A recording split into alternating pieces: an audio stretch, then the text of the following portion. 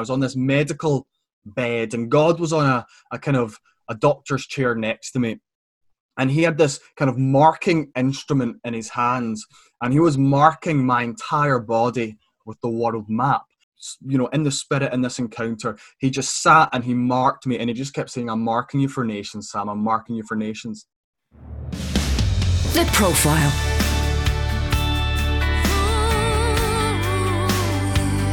You're listening to Premier Christian Radio. You're listening to Premier Christian Radio. I'm Sam Hales, editor of Premier Christianity magazine that sponsors this show, The Profile, and it's a double bill. We've got 2 interviews for you coming up this afternoon. First of all, we have Maria Rodriguez in conversation with Sam Robertson from the Glasgow Prophetic Centre, and then later on we'll have Cara Bentley talking to the Labour Party politician Janet Daby about her life and faith. As always, we do hope you enjoy these conversations, and if you'd like more where this came from, why not check out the magazine that sponsors this show and makes it all possible. You can have your first copy free of Premier Christianity magazine, the UK's leading Christian publication. Just go to our website, premierchristianity.com/free sample. All right, let's get into the first interview for today. This is Maria Rodriguez speaking to Sam Robertson. Now, Sam, we're here to hear something about your journey, the adventure that God's taken you on. So let's go back to when you were a young boy growing up. What kind of exposure did you have to God and church? Yeah, great question.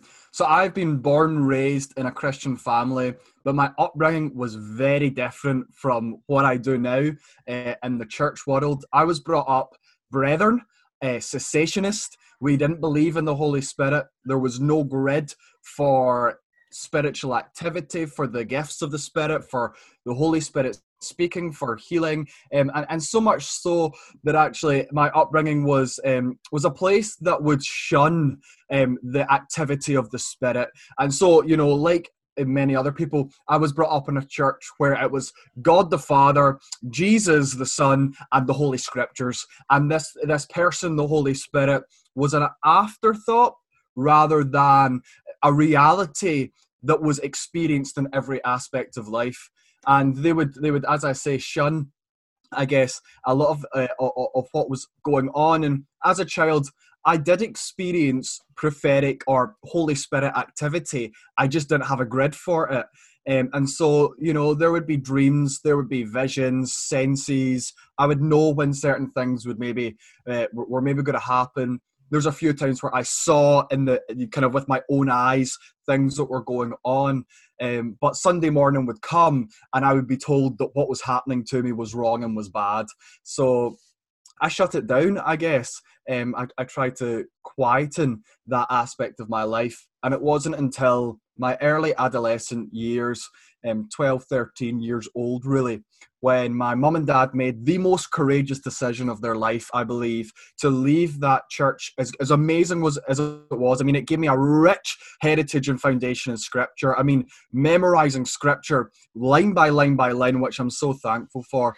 But they decided to leave that and start with another group of people, a small home church, to explore this person called the Holy Spirit. And then really that was what woke me up to the reality of the Spirit of God working. And my journey began, or I wouldn't say began, it restarted because I had that journey as a child. I shut it down. So it was reawakened in a sense, I suppose. I woke up again to what was always inside of me. Yeah. And all of a sudden realised that what was happening to me wasn't bad. It wasn't from the enemy. It wasn't from Satan. It was from God, and he had good things to say about it. And what a relief that must have been for you. Big time, because it stops that resilience. I mean, as a child, I was thinking, is what is happening from me, not just me making it up, but is it from the enemy? And that obviously kind of threw me into a bit of a wrestle. So to realise that it was from God and to see other people who interacted in that world was like, oh, I'm not alone. This is actually meant to be biblically normal. And alongside all of this, what was your experience of school like? Did you enjoy education? Did you have good friends? Yeah, I mean, I love school, particularly primary education. I absolutely loved school. I love learning. If you can't see behind my screen, but my wall is just plastered with books. Actually, I am studying theology at the moment, supplementary to my work at Glasgow Prophetic Centre. But my life at school was really good. I think, in that all, because of, I would say, the rejection that I experienced, that was really the result of the gift that I had and the experiences that I was having. I think there was a false desire for belonging, and a false desire or a pressure to conform myself to another image to try and fit in with the crowd, because what was happening to me was so bizarre and so out of the norm that I felt I had to overly pressurize myself to look like, act like, and sound like everybody else. And that, I would say, that continued until I realized that what was going on was a Holy Spirit thing, and there were other people that were like me. So at school, when you were a teenager, were any of your peers aware of these sort of unusual experiences of the Holy Spirit that you'd be having outside of school days? First couple of years, definitely not, because the first couple of years, that was when I was still trying to fit in. So I was a typical teenager at that point, pushed open some doors that then had to be shut, and that kind of exploration of belonging. I think every teenager goes through a degree of that. It wasn't anything extreme, but certainly in my kind of 15, 16, 17 kind of years old ages that I was, that was when the Holy Spirit utterly changed my life, and it revolutionized every aspect of who I was at that time. And so I couldn't help but share, and it was met with some interesting responses, and certainly some people probably rejected me because of that. But I would say when I was 14 and 15, I had an encounter just that woke up inside of me, this Jesus fascination. I was obsessed with Jesus, that actually it didn't really bother me so much what was the opinion of other people. And where did that encounter happen? Was it at home? Was it a conference, event, church? So it was, I would say the encounter wasn't a moment, it was a series of moments that God had just orchestrated. It actually happened, the first one in the church that my mum and dad helped to start, and that they're still a part of just now, a great church just outside of Glasgow, where this group of prophets walked into the room, and they were going to be the speakers for that day. I later now work for that prophet, Emma Stark. It was her organisation. They had started literally the same year that the church had, and she brought her entire team along. That was because of how early. So there's about 20 prophets that came, and they started to prophesy and say they saw things and felt things and sensed things. And I thought, oh my goodness, there's other people that are like me. And that was the ignition point that then pushed me or propelled me into this journey of pursuing Jesus. And really, it happened over a couple of months, where every so often in the evening hours, past 10 o'clock, past bedtime, the presence of God would just fill my room, and God would just start to speak to me. And I mean, it was so crazy. I filled a notebook with everything that he said and had nowhere else to write what he was saying. So I had white wardrobes, sliding wardrobes. I got Sharpie pens and started to write all over them, much to my mum and dad's dismay. And then the walls as well. I put wallpaper, flip chart paper all over the walls, and started to write everything that God was saying to me. And that happened really over a couple of weeks, where I came to the point where I said, Jesus, I'm going to live entirely, fully, 100% for you, no matter what it takes, no matter what it costs. And that is still the cry of my heart to this day. Wow, how incredible. Now, often when people have these kinds of encounters with God, it changes the trajectory of their life. It changes their decisions about their future. So as far as career aspirations were concerned, did you have any ideas as to what God was calling you to, or even what you wanted to do with your future as a young man? I think I always knew that the hand of God was on me, and other people were aware that there was something particular that I was called to do. But the kind of framework of the church that I was raised in was the only options for those who are called into, significant life ministry are worship leader, and I cannot sing at all, so that one was gone. Missionary, I didn't really have the passion for that, although I appreciated it, and I thought, I tried to make myself fit there, it didn't work. Or church pastor, and again I thought, that's not me. And so I did pursue other options. I mean, I left school and went straight into ministry, but certainly at school, I was working towards a medical degree and working towards then training to be a surgeon is what the aim was. And the backup plan, because of the extremes of how I am, the other plan would have been to go into some sort of political study as well. But certainly my whole life from a childhood, I wanted to study medicine, and I worked towards that, but God had other ideas. And how did teachers react when they realised that, this promising young man who was on the path to perhaps being a surgeon decided to leave school and go into ministry? Interestingly, to be fair, they tried to convince me otherwise, but they knew me as someone who was quite headstrong. So they knew that, as a teenager, when I got something in my head that I was going to do, I was going to do it. And that was, both right and wrong in my teenage years, but this I was sure. And I think now, actually, there's quite a lot of teachers from that time who have somehow managed to be reconnected to me in some sort of way. Loads of them not believers, and they're like, you made the right decision, Sam. I mean, I cannot believe what you are doing right now. And I just think, what a full circle moment, which is really great. Yeah, that's really beautiful to hear. And how about your family? How were they about you sort of stepping out on a slightly unusual path? Yeah, I mean, they couldn't be more supportive. I would say, as a child or as a teenager, I started to explore the Holy Spirit after that encounter with Emma and her team. And my mum and dad would drive me to every event possible for me to get trained, for me to encounter the Spirit of God.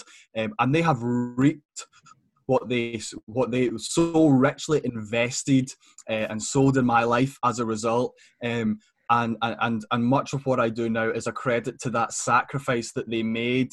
That actually they were going to say, no, we are going to prioritize you getting into the presence of God, Sam. And I mean, they would drive me all over Scotland just so that I could attend events. They would pay for me to do, a ministry school before I was even the right age to do it. They paid for me to go to events for hotels, paid fuel, because they understood the priority of saturating their children in the presence of God.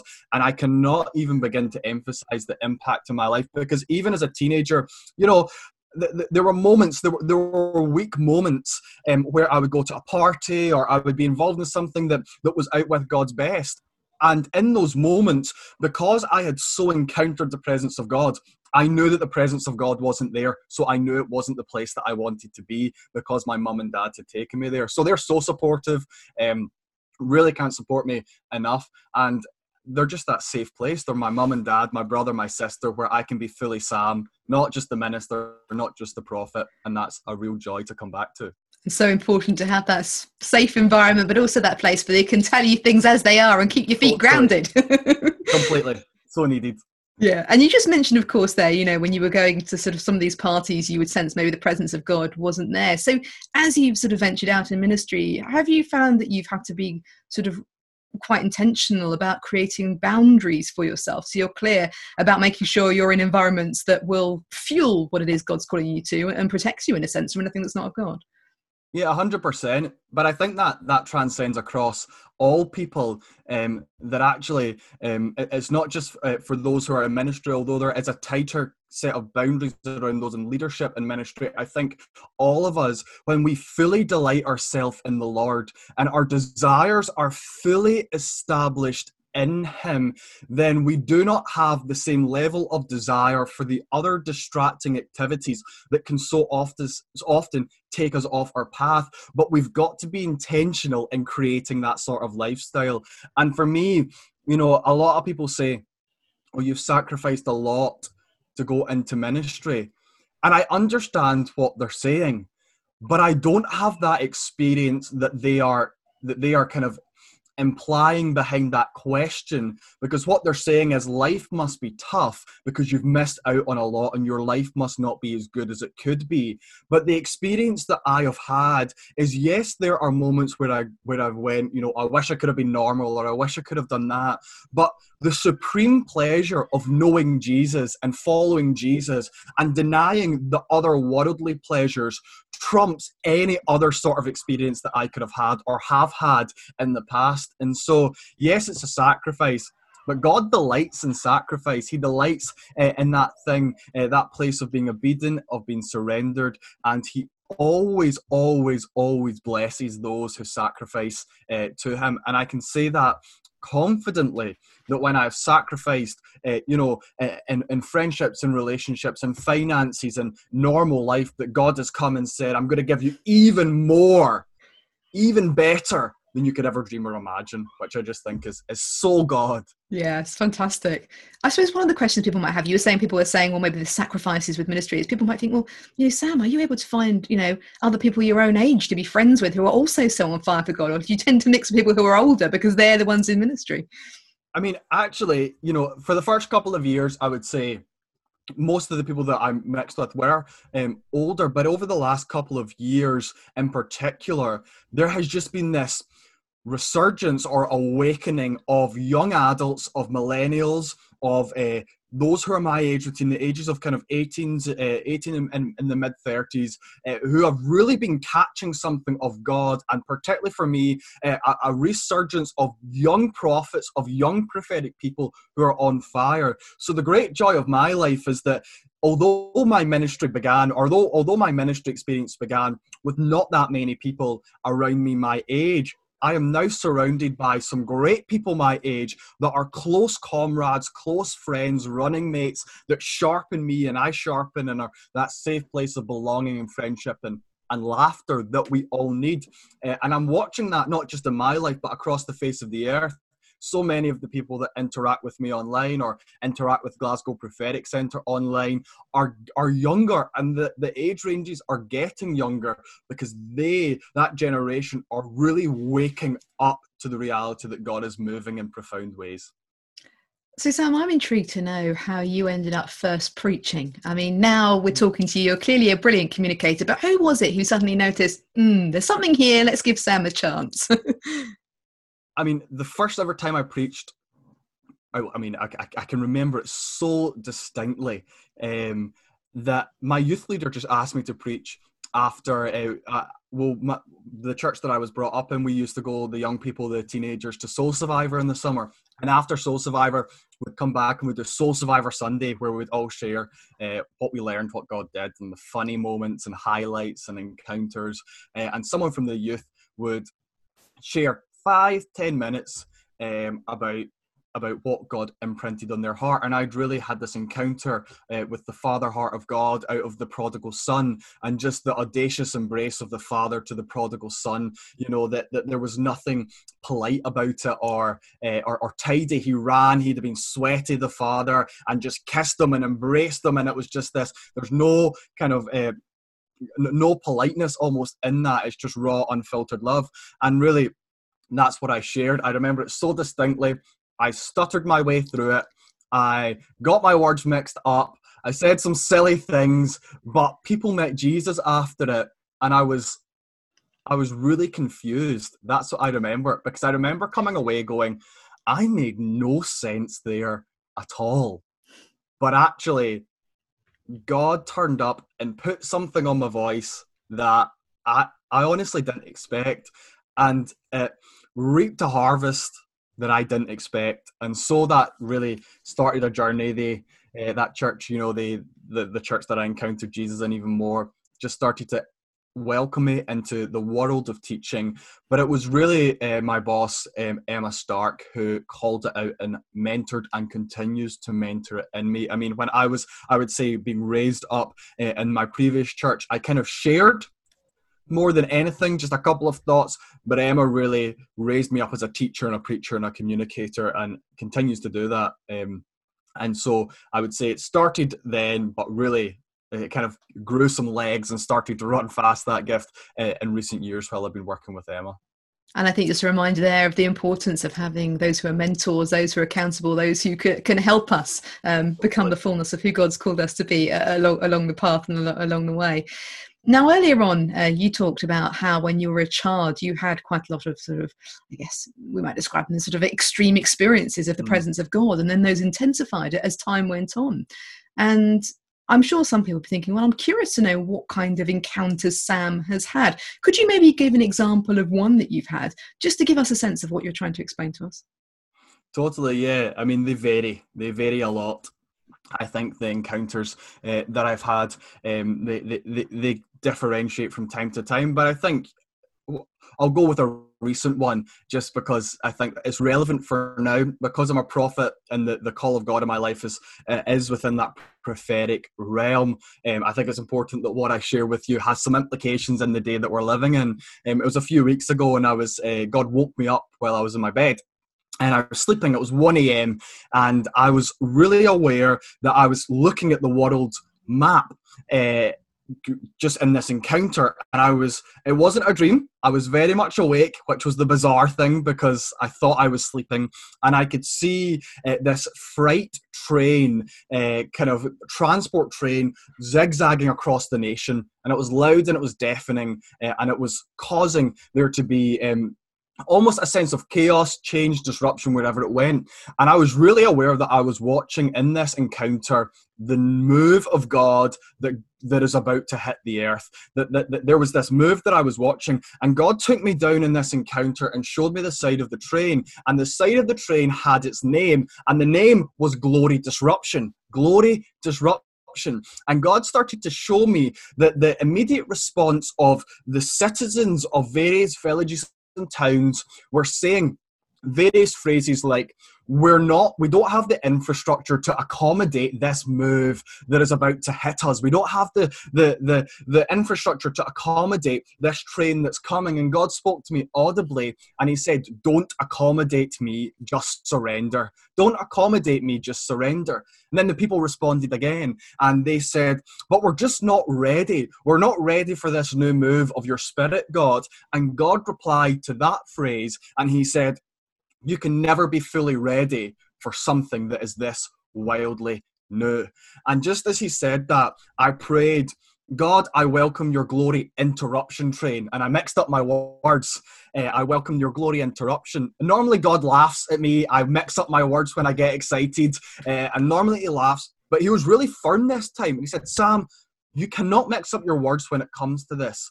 Because an interruption is a momentary change, an event, after which normal service resumes.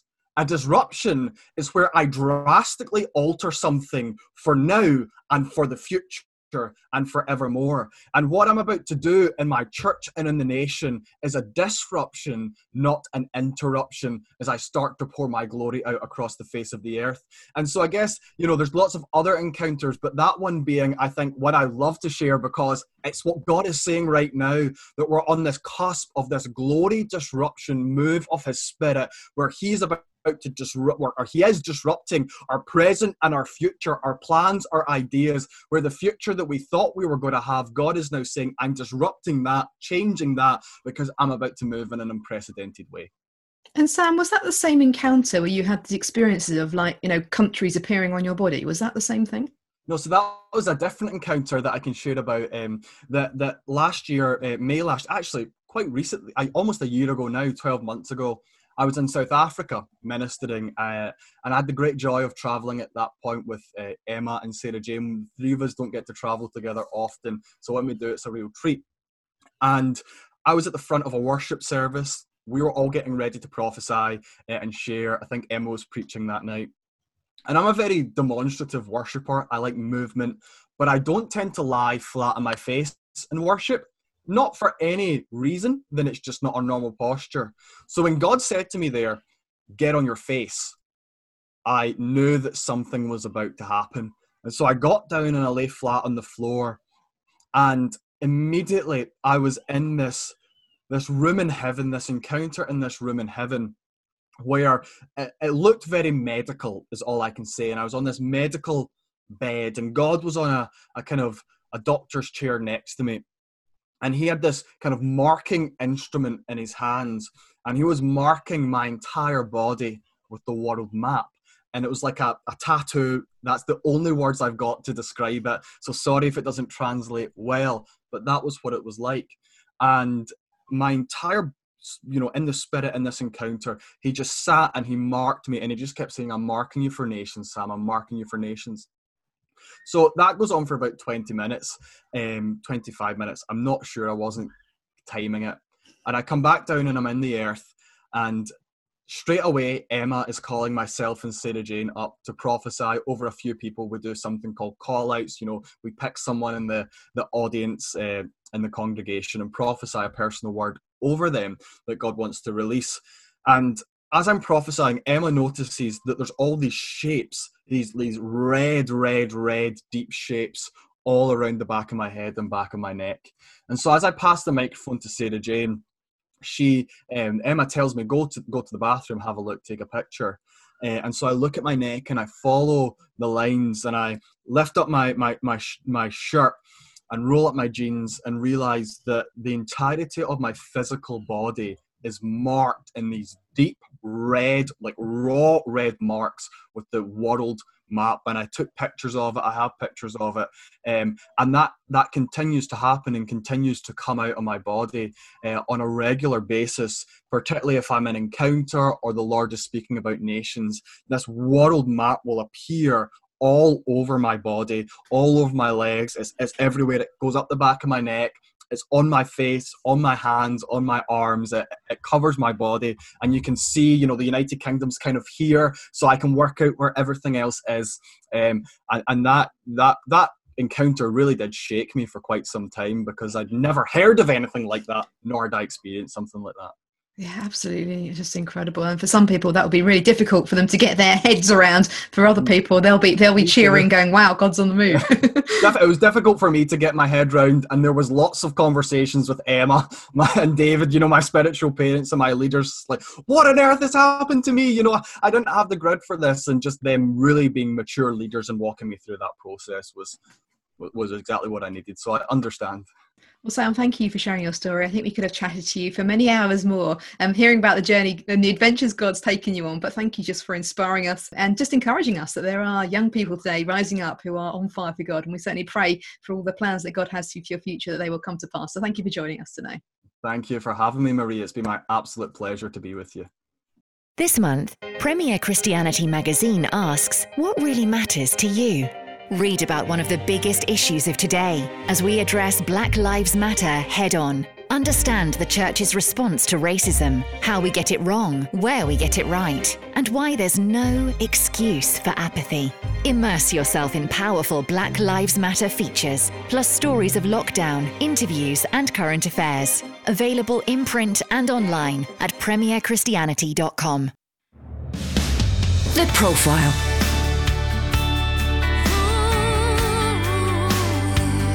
You're listening to Premier Christian Radio. Where faith comes to life. Welcome back to The Profile on Premier Christian Radio. This show is brought to you in association with Premier Christianity magazine. For a free sample copy of the latest issue featuring more interviews like this one, visit premierchristianity.com/free sample. I'm Cara Bentley and I cover politics at Premier Christian Radio, and this week I've been speaking to Janet Daby. She is the Labour MP for Lewisham East and recently became the Shadow Faiths Minister. She told me how she became a Christian after an event of a famous evangelist, how she led the Christian Union at university, and how she tries to maintain her faith today amidst everything else in her life. I hope you enjoy it. So you've got the kind of politics part of your life, the fact that you're a shadow minister, but you've also got faith in that role. How important is your faith to you? Was that a part of your upbringing, or did it come later in life? So faith wasn't really part of my upbringing, to be really honest with you. My mum occasionally went to church, like most people, go to church at funerals, weddings and christenings. So no, faith wasn't. I couldn't say I was brought up in a Christian home, but a family that believed in God, I would say, but not where we ever had like deep, meaningful conversations or anything like that. So how did I become a Christian? So I suppose it was my sister's first interest in Christianity that made me think about Christianity. And she would go to a local church, and every now and again I'd go with her. And then every now and again my mum would go to church as well, and I would go with her, but nothing where they were, I would say they were committed to Christianity in any way. And I remember on one occasion my mum taking me to this church, all right, and when my mum went to church, she'd put a hat on and she'd take out her jewellery. I hope she doesn't mind me saying this. And she'd not wear any lipstick, you know. And I'm thinking, what's going on? You know, what's she doing? And I'd go to church with my little earrings and my trousers. And I mean, this is like a really traditional type of church, all right. And when the pastor or vicar or bishop was speaking from the front, I felt as if he was looking at me, and he was telling me that I was a dirty, rotten sinner. And I was thinking, oh, this isn't very nice, is it? This isn't very pleasant. And I was thinking, look at my mum, she's the one who's taken. But I mean, my mum's since given her life to Jesus, and she loves God and everything else, and she's a lovely Christian woman. Just to get that all on record, she is indeed. So actually I felt really uncomfortable, and that made me feel really uncomfortable about church for a little while, I would say. But then the church that I went to, where my sister went to, was just really quite pleasant. There was lots of young people there. But that's not really what made me change my thinking. There was a Louis Palau mission in Blackheath. And there was this great big tent, and there were loads of people that went to this this event, and I went along. And they gave out these booklets afterwards, and it was this booklet that I went home and read. Actually, it was very simple, wasn't complicated in any way, and it was this booklet that said, you know, that Jesus is the Son of God, and that and that God sent him to help heal the damage and the pain that's in society, and if we say sorry to him, then all our sins are forgiven, you know, everything we've done bad and wrong.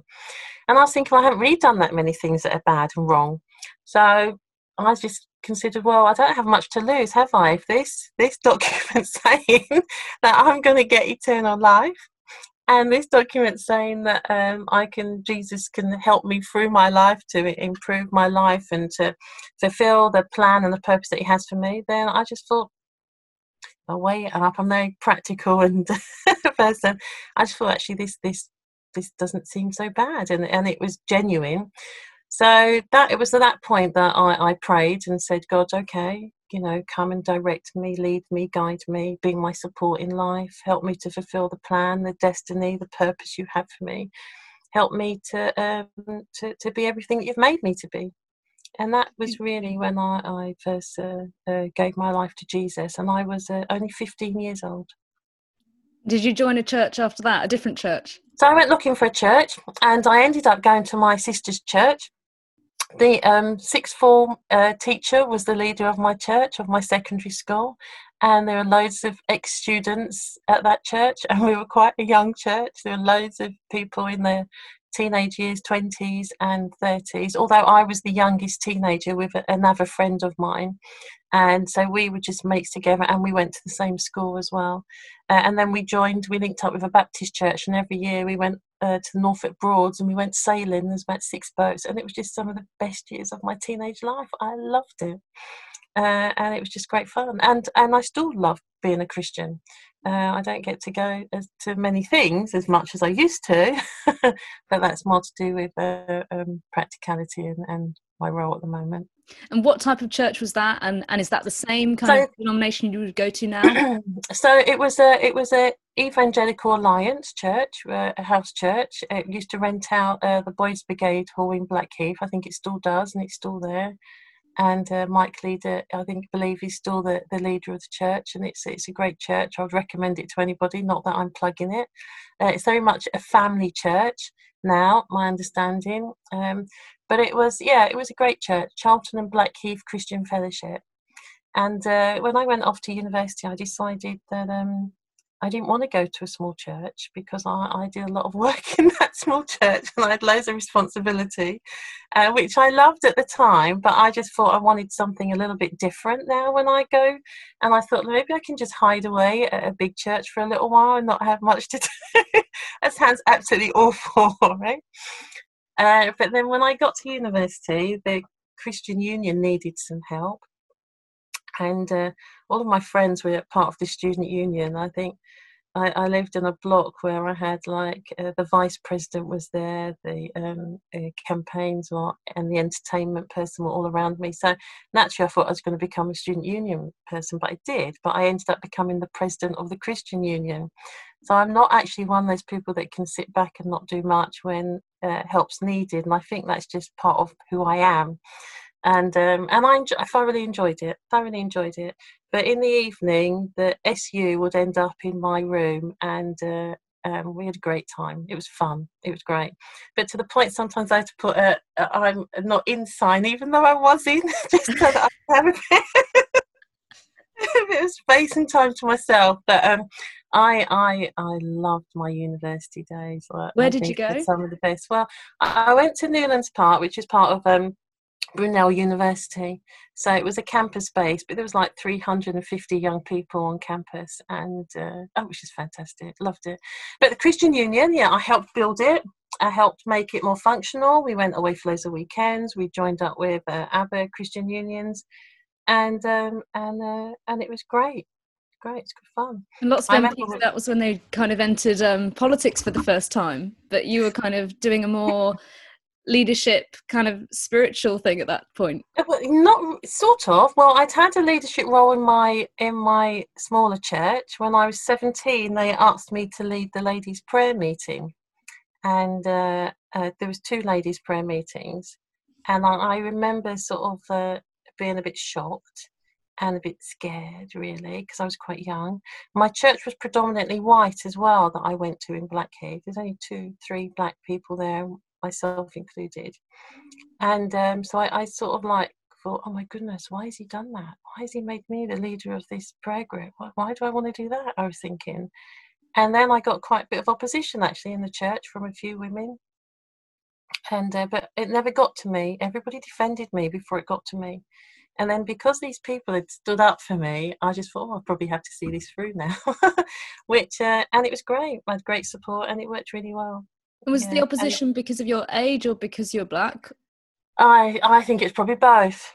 I think it was rooted in a level of jealousy. I think it was both, because I was young and because I was black. And well done for making note of those 2 points. I think it was absolutely both, and I recognised it. And one lady in particular, I thought was she confirmed to me that she was probably prejudiced, and she was one of those that came up to me and a couple of years later and said, "Oh, Janet, I'm not prejudiced in this church or anything like that." And I'd never even spoken to her about it. So the fact that she'd raised it was interesting anyway. But anyway, I didn't really need to do anything apart from lead, and I led well. But I believe that when you lead, though, you bring people up with you, you take people with you on your journey. And I think the best leaders are when you recognise the leadership skills in others as well as yourself. But so sometimes to not allow people to forget you're still the main leader, though. Of course not. So you did Christian University. Were you interested in politics at that stage? I can't say. Oh no, of course I can say. I did GCSE politics. So when I'm one of these people where I don't like it when I don't know something, So I like to find out about things. I like to be aware of what's going on around me. And I realised I didn't know much about politics. And I didn't really come from a political family or anybody that's involved in politics, apart from one uncle that's since passed away. And he would always, my late Uncle Selvin would always talk about politics. So I was always just having these conversations with him whenever I went to meet with him. But so no, I studied government and politics because I just wanted to find out more about what it was about. So I studied the American system as well as the UK system and how legislation turned into law. So yes, so I did study it there. Was I actually involved in politics other than the Christian Union? No.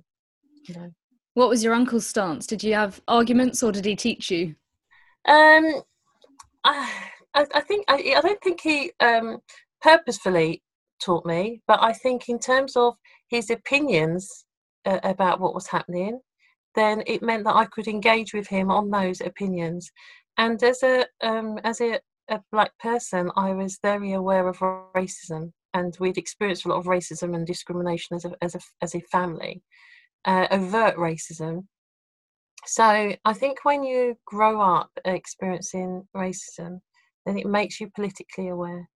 You can't not be. And then I remember another late uncle, he used to, I don't know how the conversation came about, but I remember him telling me that he was stopped under the SUS laws, which is around the stop and search, but he was stopped at traffic stop. And he said he was always being stopped, and he was just a painter and decorator working for the council, but he was always stopped by the police. And he said, oh, I'm just really polite, and then I go on my way. But it was like a general awareness and knowledge that black people get treated differently, unacceptable entirely. But so there was always this deep-rooted injustice inside of me for wanting to fight injustice and wanting to help people in communities. And I think that's what led me to go into social work. I think had I known about the routes to politics earlier, I think I would have taken a different route a lot earlier. But for me, going into social work was a way of empowering, enabling and helping families that needed support. Yeah, until I found my way into politics. So I think I was always destined for politics. It was just how I was to, it's my journey to get there, so to speak. Yeah, you learnt things on the way via other routes. Yeah, and it was an invaluable experience being a social worker. I think it helps my politics extremely well. And were your uncles Labour supporters, or were your family? All Labour. Everybody was Labour. Yeah. Everybody around me was Labour. So there's no question where you were going to end up. Apart from one friend whose parents were Tory, and I remember having this conversation with her, and I feel sorry for her really now.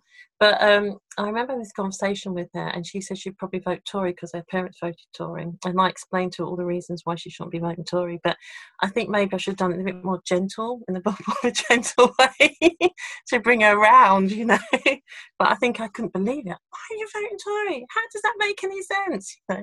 And it was. I'm not sure how she votes now. Different techniques now.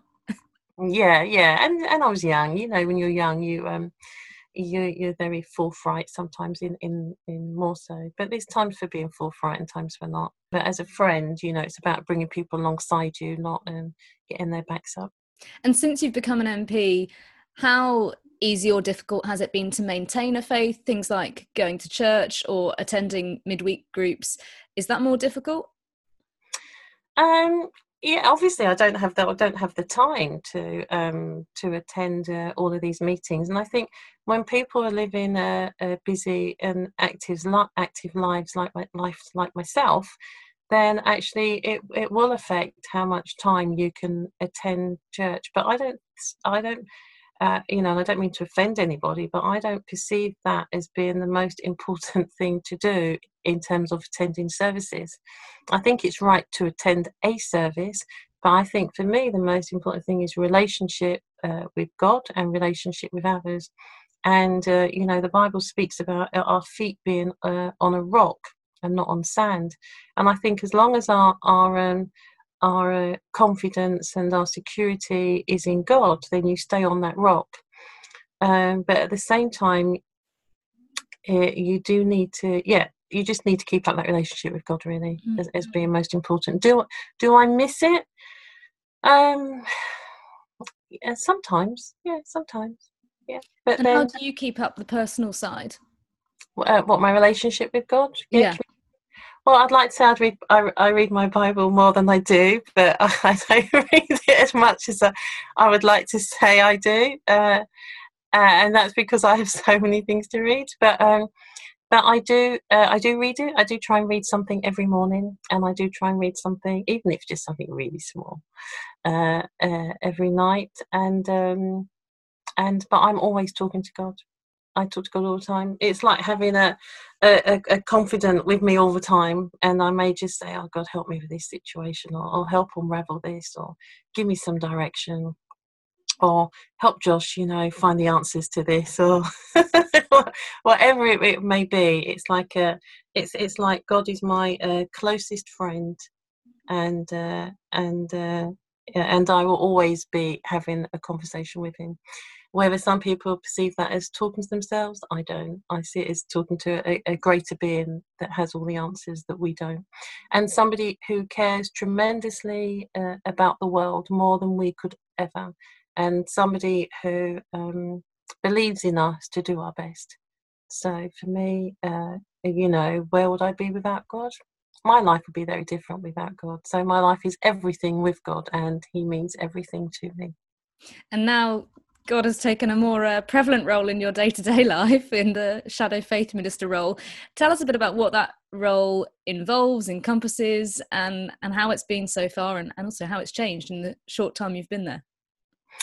So, I mean, although I've spoken a lot about Christianity, I do very much respect every faith, and I very much respect everybody's views and beliefs, whatever they may be, whether they have faith or no faith. I'm very much somebody who believes that that we need to respect people's views and respect their rights. So when I was asked to be the Shadow Minister for Faith, I was delighted to be asked, because faith is an area that it feels relatively easy to me in terms of being able to understand it and work in that area. When I was the cabinet member for community safety, when I was a local councillor, I was very much involved and part of the Interfaith Walk of Peace that takes place annually in the borough of Lewisham, although it hasn't been able to take place this year. And that was very much about bringing the major faith groups together. And I've built excellent relationships with different faith groups in the borough. So for me, it's had its challenges, is in that there's so many different faith groups and there's so many different beliefs, and being able to reach out to them and to have round table meetings or Zoom conversations or one-to-one conversations with different faith groups has been a challenge, but a delightful one in saying that. And there are different challenges that affect different faith organisations, but because of the coronavirus and the pandemic that we're experiencing, there are a lot of similarities as well. So there are some issues that I'm picking up that actually is meaningful to many faith organisations. But what I also find, which is quite lovely, is that there's a really lovely commitment for different faiths to work with each other and to build significant relationships. And I also think that sometimes we underestimate how much faith is involved in people's lives. And I think when you start speaking to people on one-to-one, you realise that their faith is tremendously important to them, and that there is a level of intimacy there that sometimes we don't always acknowledge and appreciate and respect. And churches and places of worship and the stage at which they will reopen has been a big topic of discussion in the last few months. How well do you think the government have handled places of worship at this time, and what do you hope will be the next stage for churches? I think the government, when they first came out with this announcement of opening up places of worship for individual prayer, I think it was extremely confusing for people. The guidelines only came out the weekend before. They'd muddled the dates up at one point, saying that this was going to start 2 days earlier on the Saturday instead of the Monday.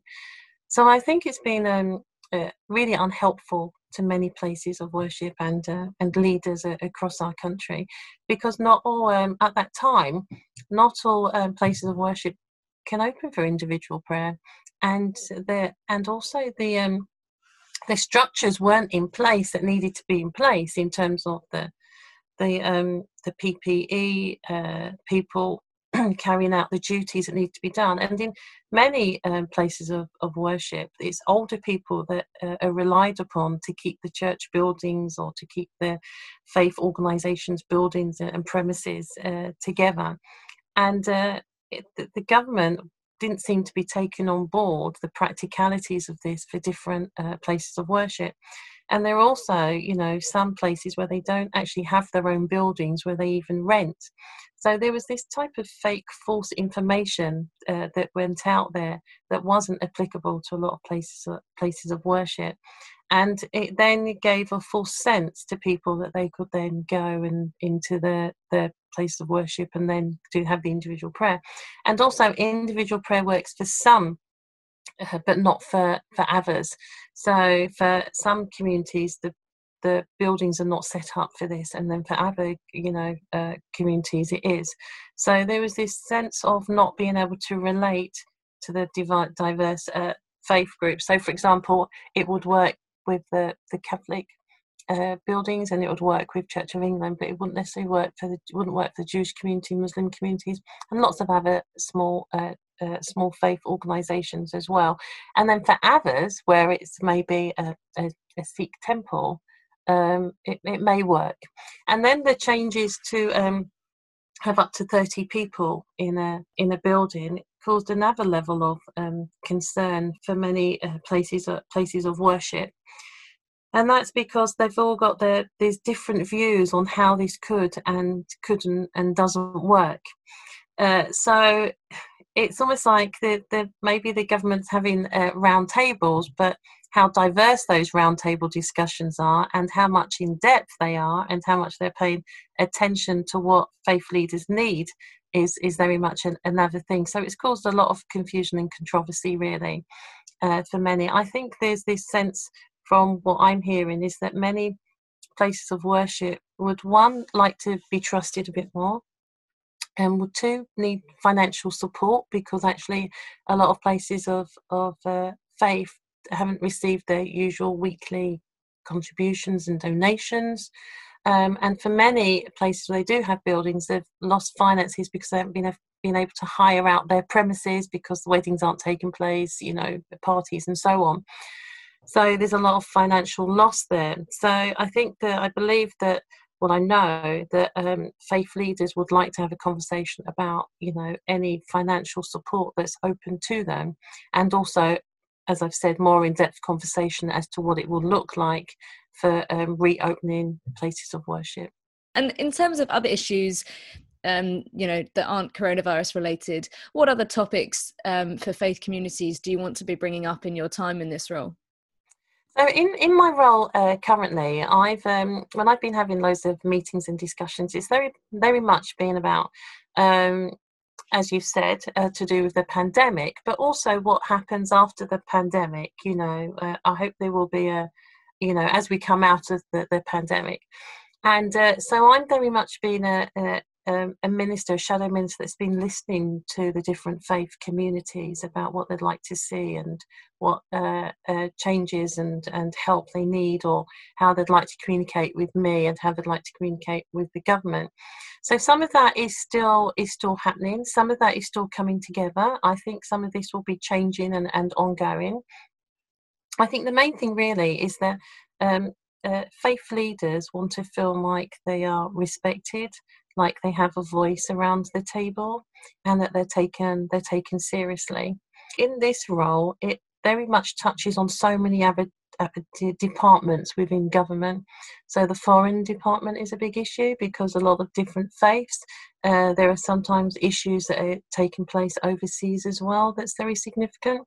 There's also the persecution of Christians that takes place overseas. So some of this is very much connected with those issues. There's other issues to do with the EU as well, and the trade bills, and how different foods and are going to affect different faith communities. That's an ongoing issue and concern. And one of the major things to do with faith groups is their involvement with preventing poverty.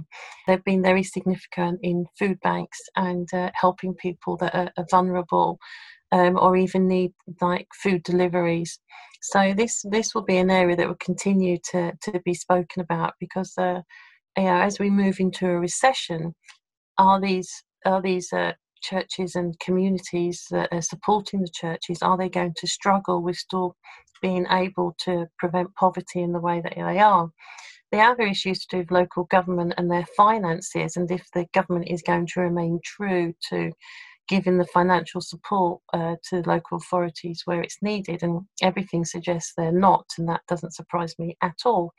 But faith groups often prop up local government by offering loads of alternative community arrangements, whether that's about supporting the older people, or supporting people with mental health, families, play groups for toddler groups for children. These are all really great and significant things that need to continue. So those are many areas that I've already mentioned to you. Yeah. Oh, finally, how can we be praying for you and your role and your faith and anything else, your family life as well, maybe? No, thank you for that. I do very much appreciate that. I suppose wisdom would be the first thing, just to pray that that I make the right decisions. If I'm making decisions, I speak to the right people, and just pray that I'm able to make sure that the right questions are asked to the government, so that the government critically evaluate their stance and make the right decisions. And I would always appreciate prayer for my family and protection, really. That would be really helpful. Thank you. Thank you very much. That was Janet Daby, Labour's Shadow Minister for Faiths. Now, Janet did actually ask the government about extra funding for churches after our interview, and the government said that churches had access to other funds made available to charities from the Chancellor, and you can look them up at gov.uk or via the National Lottery website. Thank you for listening to The Profile today. This show is sponsored by Premier Christianity magazine, the UK's leading Christian magazine. For a free sample copy, visit premierchristianity.com. That's all we've got time for this week, though. See you next time.